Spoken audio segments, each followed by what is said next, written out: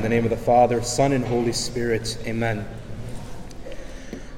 This gospel and what it's really speaking to me this week is the excitement and the joy of Mary Magdalene and the disciples, and how beautiful that is. And the reason it's been coming to my heart is because of how they run to the tomb. They run to the tomb of Jesus with excitement, with joy, and they're just ready to see what has happened. They're so excited to see the Lord. And this excitement and this joy is real, and it's so great, and it's so beautiful, and it's something that we should really pray for to experience, especially on Easter, is this excitement and joy. There's so many things that can excite us in our lives, right? For some people, it's going on a trip. That's really exciting. For some, it's getting married or having a child. For some moms, what excites you is when your daughter finally cleans her room, right? And so there's so many things that can excite us, that can make us happy. But Jesus wants to give us joy. Jesus wants to excite our hearts in a way that nothing in this world can. And we need to be excited for him. And this is something that we really lack in our world. So many people are lacking this excitement and this joy for God. This excitement to simply come to church. This joy to just simply sit with the Lord and to be with him. That's what the Lord wants for us. If I'm not experiencing that joy, then I need to ask myself a couple questions. Because I need to experience the joy of the Lord. I need to experience this excitement for God. Otherwise, I'm going to lose my faith. Yes, our faith is not about feelings. Yes, we're not always going to be happy. Yes, we're not always going to be joyful. But I need to pray for this grace. I need to ask God to give me this joy. I see it so clearly, for example, in Mary Magdalene. She runs with excitement. Why? The scriptures tell us that Mary Magdalene had 7 demons inside of her.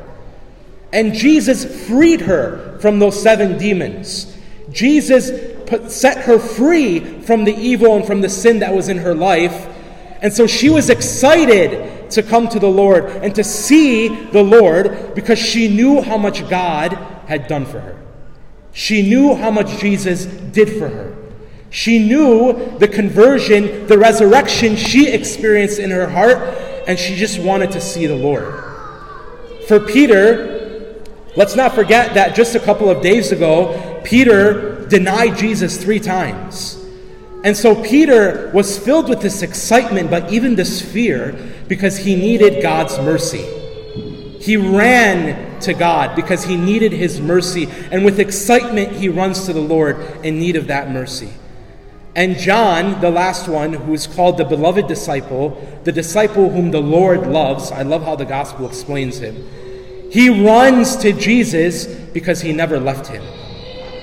John never left Jesus.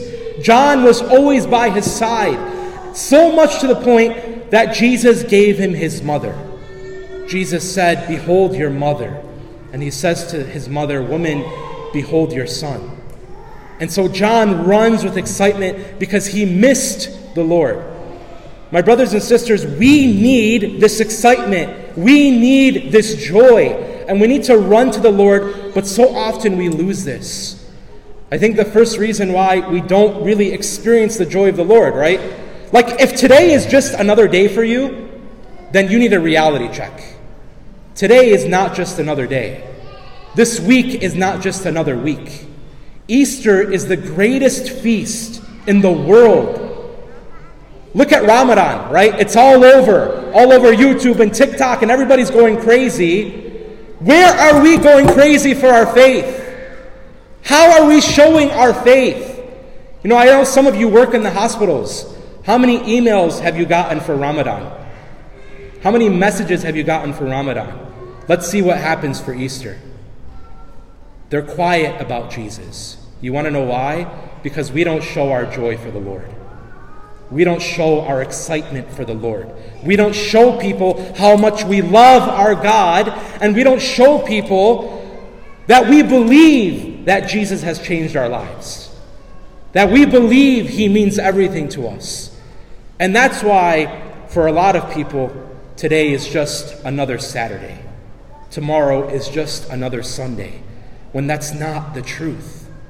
Jesus has given his entire life for us. Jesus has died for us on the cross. And the reason we can't see that is because of our own sin. Sin blinds us. Sin darkens us. When we're living in sin, it doesn't allow us to really see the Lord. What's so beautiful about this week is, I think I've only been a priest for almost 4 years. And I have never heard so many confessions in my 4 years as I have this week.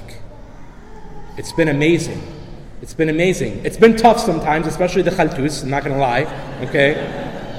But it's been beautiful to see how many people are running to Jesus like Peter did because they want his mercy, because they want his love.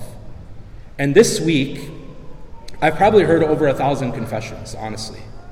And this week, I have experienced people who have had their own resurrection just like Mary Magdalene. I have experienced people who have sat in the confessional and have confessed their sins and haven't confessed for 10 years. And they finally have an experience with God because sin blinds us. And when I give my sin to God, he is ready to pour himself out. He is ready to just give us all the graces we need simply because we humbled ourselves before his feet and we asked him, Lord, forgive me. Lord, I'm sorry. That's all the Lord needs from us. We complicate our faith. And I've seen so many people walk away from confession with joy. Joy that they haven't experienced in years and years and years because sin has kept us bound. Sin has kept us chained. And in that confessional, Jesus set people free. Amen? Amen. That is the beauty of our faith. That is the beauty of our religion. That is the beauty of our God. That when we come to him, he fills us up. When we come to him, he gives us everything we need. We need to be excited about this. We need to be joyful about this. I had a powerful experience as a priest once going to the hospital. And I love going to the hospital. I love praying with people in the hospital. And one time, and usually when we're in the hospital, we get stopped by other people, right? Some people will see a priest, Father, can you come pray for my mother? Can you come pray for my father? They're in this room. So I went to the hospital, and I went to anoint someone that was there. And as I was leaving, I was stopped by the chaplain, actually, to visit 2 other people.